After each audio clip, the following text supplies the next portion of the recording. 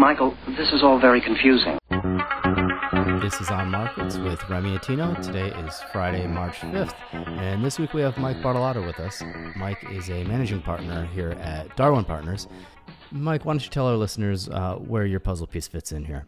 You know, my involvement here is really more with the advisory part of the business. You know, my background is insurance and annuities. I'm fairly new to the advisory space. Obviously, there's an awful lot of crossover. I've dealt with advisors from the wholesale perspective for a lot of years, so I've always sort of been curious about actually running a practice, and this is my first crack at it. I've been in it for about a year, and I'm enjoying it. So Tino works on the wholesale side of the industry, primarily with product development, whereas Mike is sort of on the front lines, working directly with investors.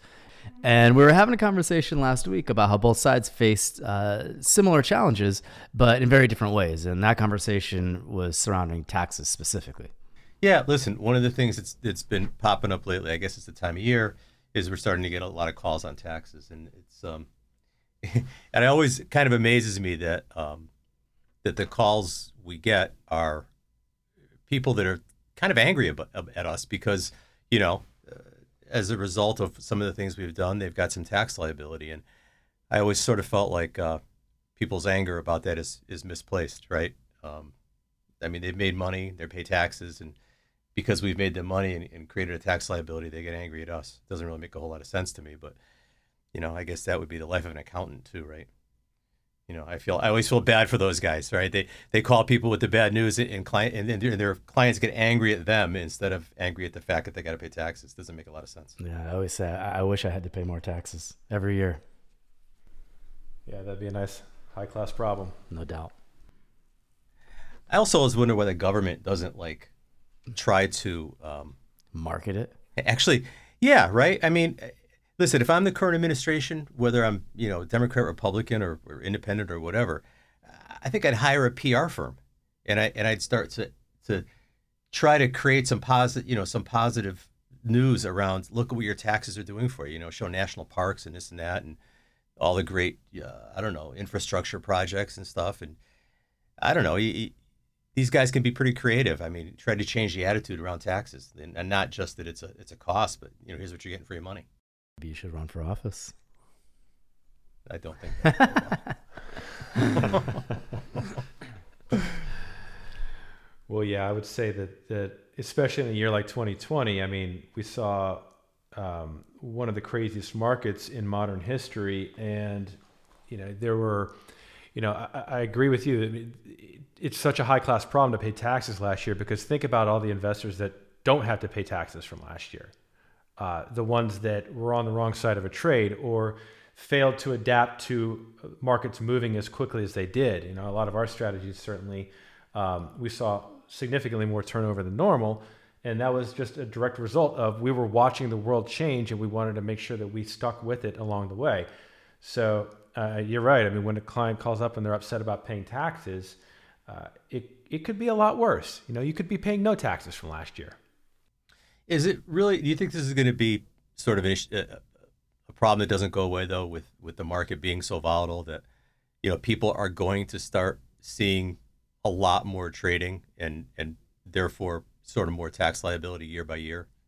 It might go up a little bit. If it certainly, I don't think it'll match what we saw last year, or for that matter, even in 2008, maybe even 2011. I mean, volatility, I think it's going to go up in general because with what's going on with interest rates right now, you have a lot of people that own stocks that frankly don't want to, but they don't have a choice because other asset classes really aren't working for them right now. So that makes the market, in my opinion, a little bit more skittish. So yeah, you could potentially see a little bit more trading going forward.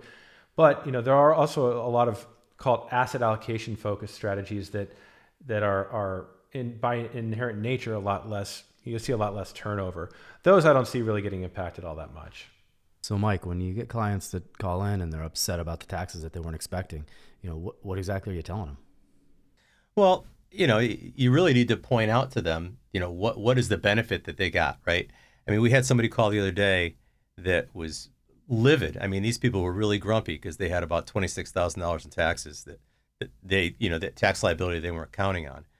They failed to look at the fact that they'd made about $400 and some odd thousand, and as a percentage of what they made, it was actually a pretty low pretty low tax liability. But, they're just so focused on paying a tax they weren't planning on paying. It almost didn't matter what they earned. So, you have to take some time and focus them on the right thing.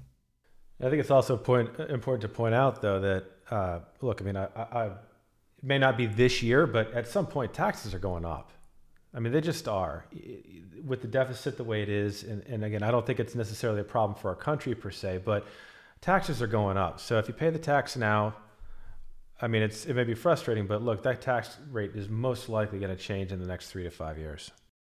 But that's human nature, right? Nobody ever wants to pay now.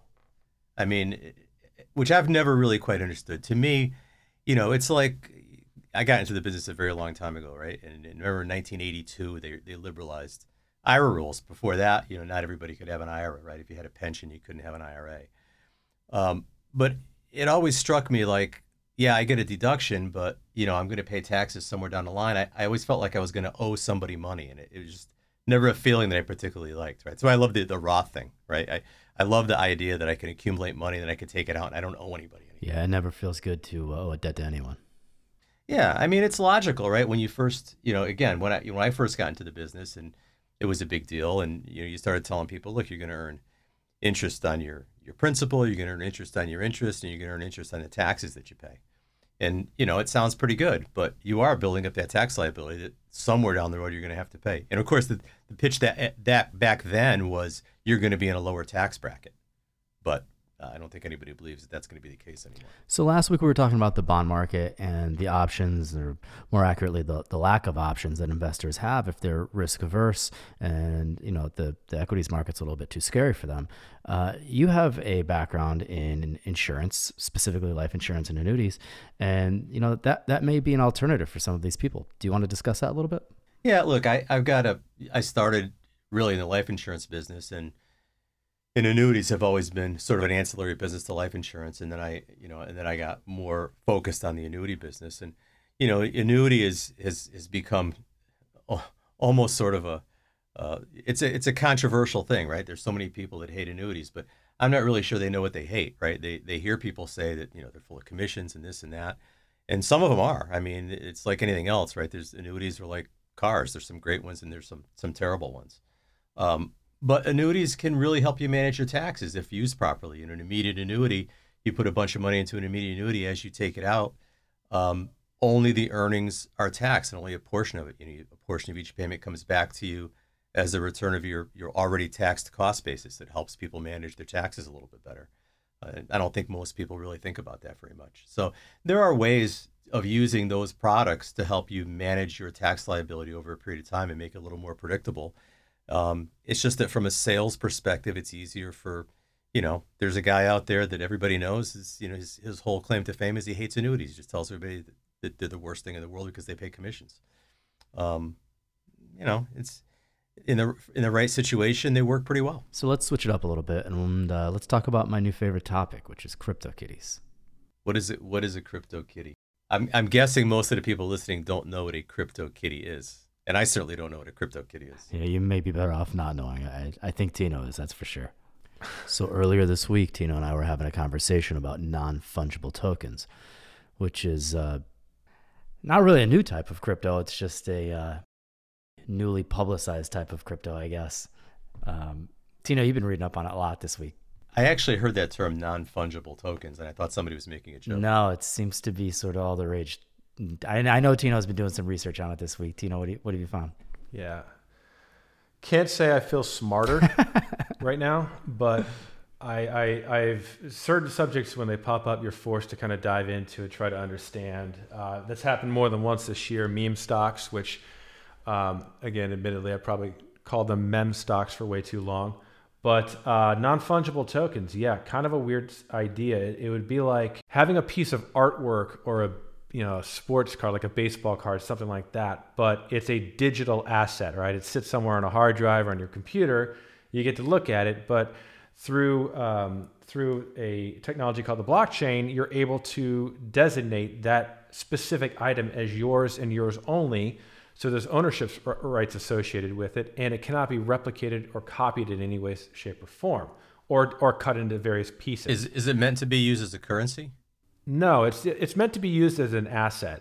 it would be like taking let's say you had a Picasso on your wall and you decided to sell it, all right? There's only one of those Picassos in the world, or maybe a handful of them. It's kind of the same thing. You would not necessarily have a piece of artwork on the wall. You would have it sitting in your computer. And therefore, it has some type of a value because other people want to have that same piece of artwork. But there's only one. There's one unique one, and it's verified through this technology called blockchain. Yeah, but what's so great about these tokens that you want that specific token? I mean, it's not like a Picasso. That's the discussion that Tino and I have been having all week. I mean, who cares, right? Yeah. The whole idea The technology is one discussion. The other discussion to have is where and why is this demand occurring, and how long is it going to stick around? Because ultimately, it's I always use Pokemon cards as an example, or baseball cards, or a fine wine. It doesn't matter. There is no value associated with a piece of cardboard unless other people see that as being valuable, right? So if that demand to own that specific good goes up or down, that drives the price, not the cash flows or anything else that's associated with your traditional investment. So by the way, I always hear your Pokemon card thing, and I think about these goofy things that have value. Have you seen what McDonald's plastic straws are selling for? I didn't even know you could buy that. But I'm going to get upset. Get on eBay. Yeah, McDonald's plastic straws are selling for like $200 a straw. Do they not provide plastic straws anymore? No, there's no plastic straws, right? Everything's cardboard now. They can't. In California, it is. Yeah, crazy. so like, and they're on there with like, plastic straw from a certain year. It's still in cellophane, whatever. It's just craziest thing I ever saw. Collectible plastic straws from McDonald's. Yeah, that's crazy. Mickey D. This is what happens when you screw with interest rates.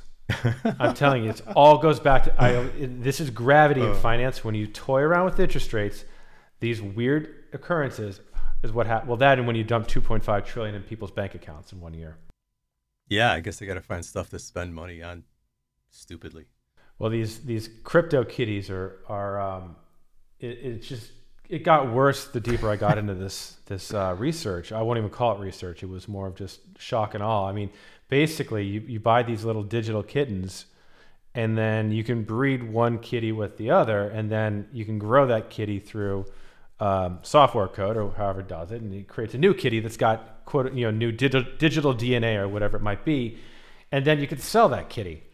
And there are other people in this world that apparently wants that crypto kitty, and they're spending real money on this, not $500 or $200, but sometimes tens of thousands of dollars for this stuff. Tino, I sent you a screenshot of 6 kitties last night. What was the value of each kitty? Do you remember? You know what? I did see that. Oh, that was the only reason I sent it to you.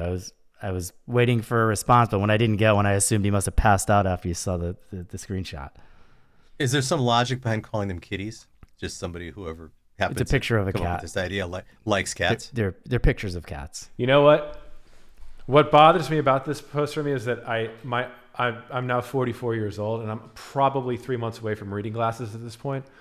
I did not see the plus sign next to the dollar number until I see it now on my computer screen, and now this is incredibly upsetting. What are these things worth? Over $1 million. And can you do anything with them other than to sell them to somebody else that wants it more than you do? You can breed them and create more. Are they like thoroughbred horses? Like if you get like some kind of crazy great crypto kitty? There's some pretty cool ones. I'll say that. I don't know if I'm paying $1 million for it, but I might pay like $3. But what I will, so I was digging into it a little bit last night as well because I was curious, and one of the kitty attributes is its ability to breed. So I guess the more you breed them, the less fertile they are. I don't know if that's the right word, but the harder it is for them to continue to breed. So, and it takes. Well, they're tired. They're tired. Yes, they're getting old. So not only does it take longer for them to produce a new kitty, but at some point they run out. So, I don't know. I think that I was looking at it and it's goofy and it's kind of funny, and I thought about buying a couple just as a goof. But I actually do think that there is probably some sort of application for the technology that's valuable. I'm not really sure what, but I have a feeling that NFTs are right now sort of where Bitcoin was in 2009. So if you buy this kitty, do you have any idea how much breeding ability it has left? Yeah, it's in the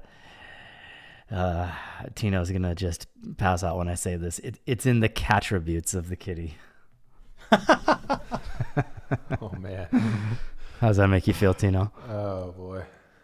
I just look straight at the wall in front of me and run headfirst into it and just end this. Yeah, maybe throw that degree in the trash because CryptoKitties are where it's at. At any rate, yes, you can see the attributes of the kitty. You can see how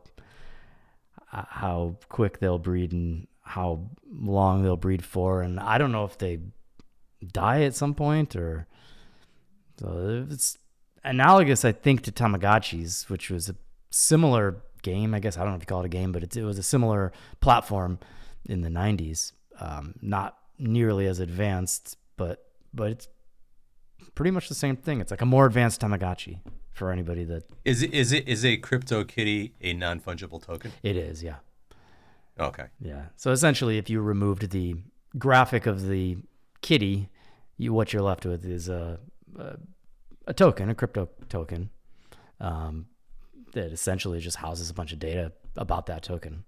So I've been reading a kind of an idiot's guide to non-fungible tokens, and it took me 3 times to get through this, but the last paragraph is interesting. For the question of how this gets used going forward, it's a valid one. Right now, it's kind of a joke, but it looks like there might be some application. Here you go. Further application of non-fungible tokens could be certification, such as for qualifications, software licensing, warranties, and even birth and death certificates. The smart contract of a non-fungible token immutably proves the identity of the recipient or owner and could be stored in a digital wallet for ease of access and representation. One day, our digital wallets could contain proof of every certificate, license, and asset we own. Yeah. So honestly, Tino, we actually touched on this, I think 2 weeks ago, maybe 3 weeks ago, when we were talking about cryptos and we were talking about Ethereum. And essentially, the Ethereum platform was designed for, digital contracts, digital identification, of whatever you want to attach to it. Didn't have to be a contract. If I'm not mistaken, the CryptoKitty is actually built on Ethereum, and the NFTs are actually all built originally on Ethereum. I believe they may have moved off onto a different platform now, but I believe they were originally on Ethereum, and that's essentially all it is, right? It's just a contract. It's just data that has a unique identifier on it that, in theory, can't be changed. That's all it is. Whether basically. It's a cat or a dog it's weird to simplify something like a non-fungible token, but it really is. It's just an offshoot of what you just said. It sounds like it has a use, but I can't understand the value. Well, the thing that I've been struggling with is when you look at something like Bitcoin or Ethereum, for that matter, or any of these other cryptos, there's a market for them, and they're treated as an asset, right? So if I have, a Bitcoin, there's a value associated that is, determined by the market. I can see based on the trading of those coins and those tokens. But with the NFTs, by design, they're all unique. So how do I derive any value from this other than to find, I guess, to market whatever my token is in whatever way I can, and then find somebody that wants to buy that token? Right. What is marketable about a token? It's not like a house where it's got, X number of bedrooms. How do you? It could be. I wouldn't even use a house. What attributes do they have that would be attractive to somebody? Well, Tino, why don't you think about a Monet? Yeah. Why don't you talk about Decentraland, since we're talking about the value of a house? It's another one of your favorites.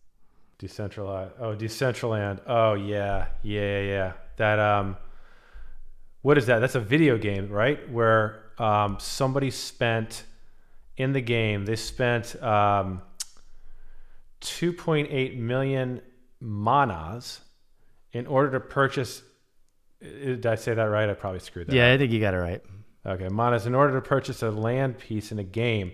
At the time of the deal, it was equivalent to over $215,000 US for a video game. So just to make sure everybody understands what that means, everybody's played SimCity. It's the equivalent of buying a square in SimCity for $215,000 US. I don't get it. And if I'm not mistaken, he said that he wanted it because the real estate was closer to something, closer to the mall or closer to a pond or something. I don't know. It was more valuable.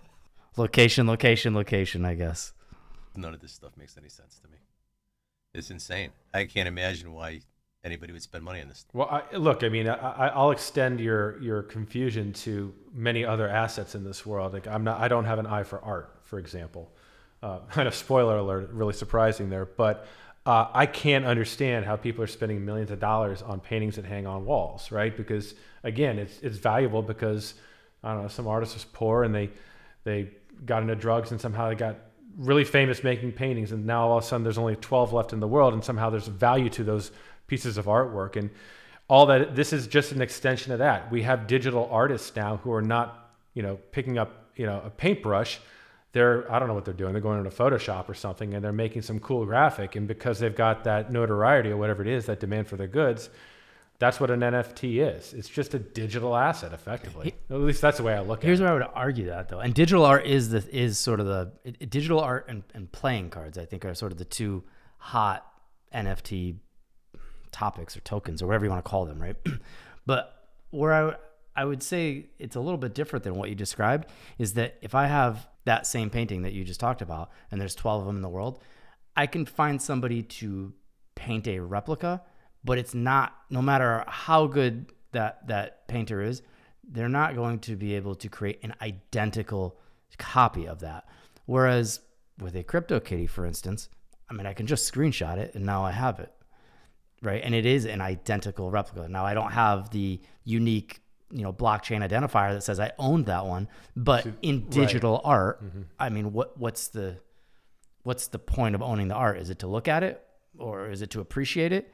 Well, I can do that by simply pressing Shift-Command-4, and now I have a identical copy of it that I can hang on my wall or put on my computer screen or whatever I want to do.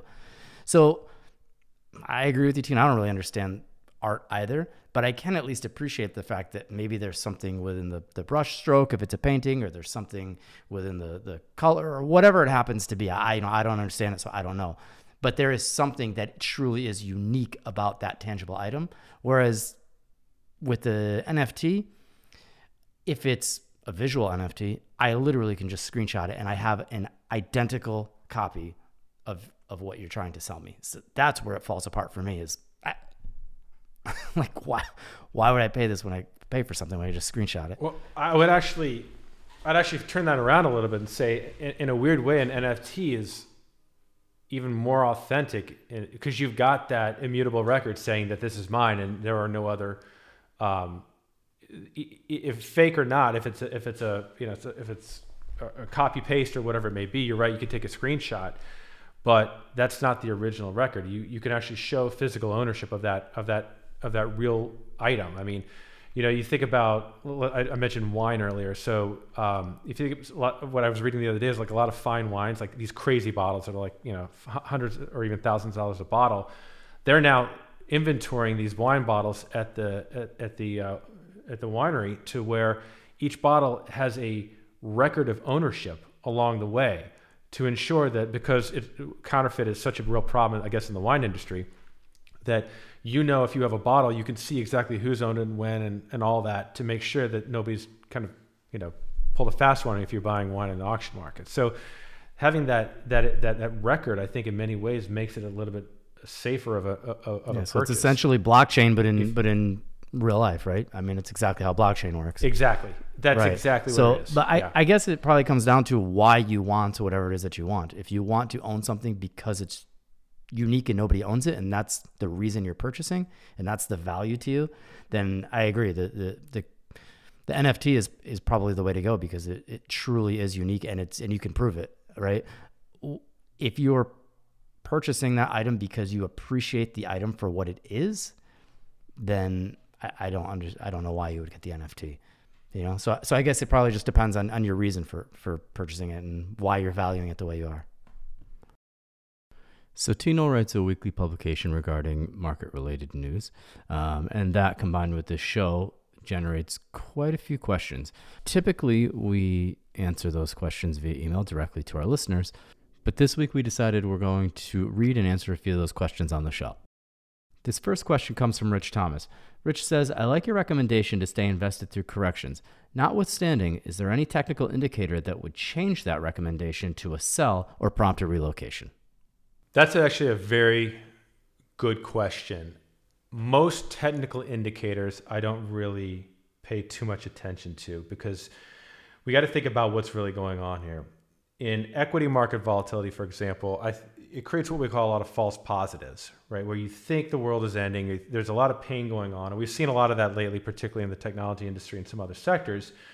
And it ends up being very short-lived. The example that comes to mind is when Brexit happened. So Brexit back in 2016 caused the U.S. market to go down 5 or 6%. Now, that doesn't make any sense. Like a company like Verizon, who has absolutely no customers in the UK, should not see their stock go down, whatever it was, 3, 4, 5% at that time. So when you see instances like that, what you don't want to do as an investor, at least investing for the long run, is to jump on that and make an emotional reaction to what's going on in markets. But there is a point where the volatility that we're seeing in equities kind of starts creeping up into other financial markets. And we saw this last year. It doesn't happen often, but when you see it happen, that's when you need to start taking notice. So it's not just one market. It's not just one indicator. It's a combination of several different things that we will look at here. The example that I like to use is, if somebody were to ask me who's the best basketball player of all time, whether it's Jordan or LeBron, I mean, obviously it's Jordan, but what you wouldn't do is just do points per game, all right? Well, who had the most points per game or who had the most rings? You would say, okay, what are the 5 or 6 characteristics that we can use to make a valid decision? So, we run a portfolio called Managed Risk that does just that. We look at several different markets, and in each one, there's 1 or 2 different indicators you could see to see, okay, is this bigger than just the stock market? Is this bigger than just the bond market? And when you bring all this together, yeah, there are absolutely times you don't want to be invested. And last year was a good example. We were going into March when our strategy fired and told us a signal that this is not just the bond market, this is not the equity market or gold, it's everything. So when those happen, yeah, you want to make a tactical move. But for most other times, I just there isn't one specific indicator that I think we would look at. So let's stick with Rich because he actually had a request as well. He wants to know, could you please talk about what money flows you see out of particular sectors and into what other sectors? Yeah, that's actually a very good question. It'll tell you a lot to see where the money's going. And over the past, call it 3 or 4 months, we have seen a kind of a rotation of sorts. And there's been a couple components to this rotation. First, growth stocks have been underperforming value stocks. Now, when I say value stocks, those are the ones that tend to be cheaper from a valuation perspective. They've been beaten up a little bit more. A lot of times, these are junkier companies also that have some problems. That's one thing we're seeing. Another one is that we've talked a lot, Remy, I know on the podcast too, about inflation and the potential for inflation. We've been talking about that for months now. We're seeing that, I think that anticipation of inflation coming in as well. So if you look at sectors like industrials, materials, financial sector, for that matter, energy. Energy is a sector that I personally haven't really invested much in the last 2 decades because it hasn't done anything. It's up in the last 6 months. Energy's up over 42% as a sector, XLE being the proxy there. So yes, you're seeing some shifts in where the money is flowing simply because of a lot of these trends that I think are going to not just be around for 2 to 3 or 6 months, but could persist for the next couple of years. It's hard to say how long they'll last, but we're definitely seeing those overall. So we get a lot of questions a week, and I don't think we can read them all, but I like bringing 1 or 2 on each week. I think this is something we should stick with. I think it's helpful for everybody listening, and it brings up some stuff that we may not necessarily be thinking about on our end. So thanks, Rich. Appreciate the question, and thanks for listening to the show as well. I appreciate it. If you have any questions or comments, or maybe you just want to say hey, send us an email at questions@onmarkets.com. We'll do our best to get it answered on the show, but if not, no need to fear. We'll certainly send you an email directly and answer any questions or concerns you may have. So it was fun having Mike on the show today. I think we'll definitely invite him to join us again. Before you leave, do you have any words of wisdom you'd like to share with us? I have a comment about crypto. Oh, okay. We're back on that, huh? I'm looking at these crypto Yeah, you kitties. can't get off that, actually. No, because I'm amazed. Half of these things don't even look like cats. Yeah, I know. There's like... They got like wings and fire coming out of their mouth. And it's like crypto dragons.